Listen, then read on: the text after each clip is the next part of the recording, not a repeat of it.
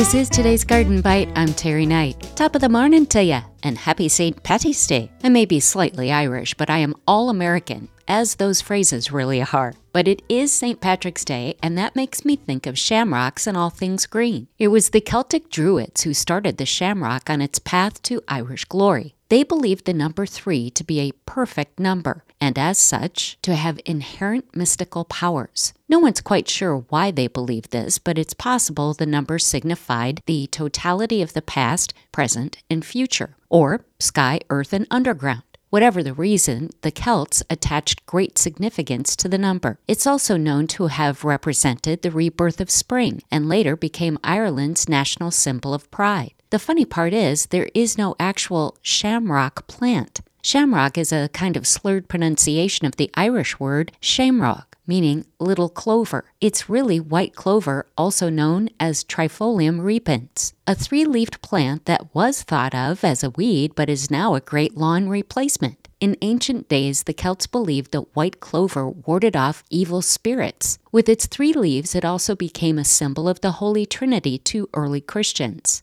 White clover is considered a beneficial plant to organic lawn care because it fixes nitrogen. Simply put, it keeps your soil in better shape than your lawn does. White clover is an excellent forage crop for livestock and is considered survival food due to its high protein and abundance. Another plant closely associated with the shamrock is oxalis. Check out gardenbite.com for more on that plant. But for today, I'll believe in shamrocks and leprechauns with pots of gold at the end of some distant rainbow. I did find a 4-leaf clover, but still haven't found the pot of gold. Well, that's today's Garden Bite anyway. I'm Terry Knight.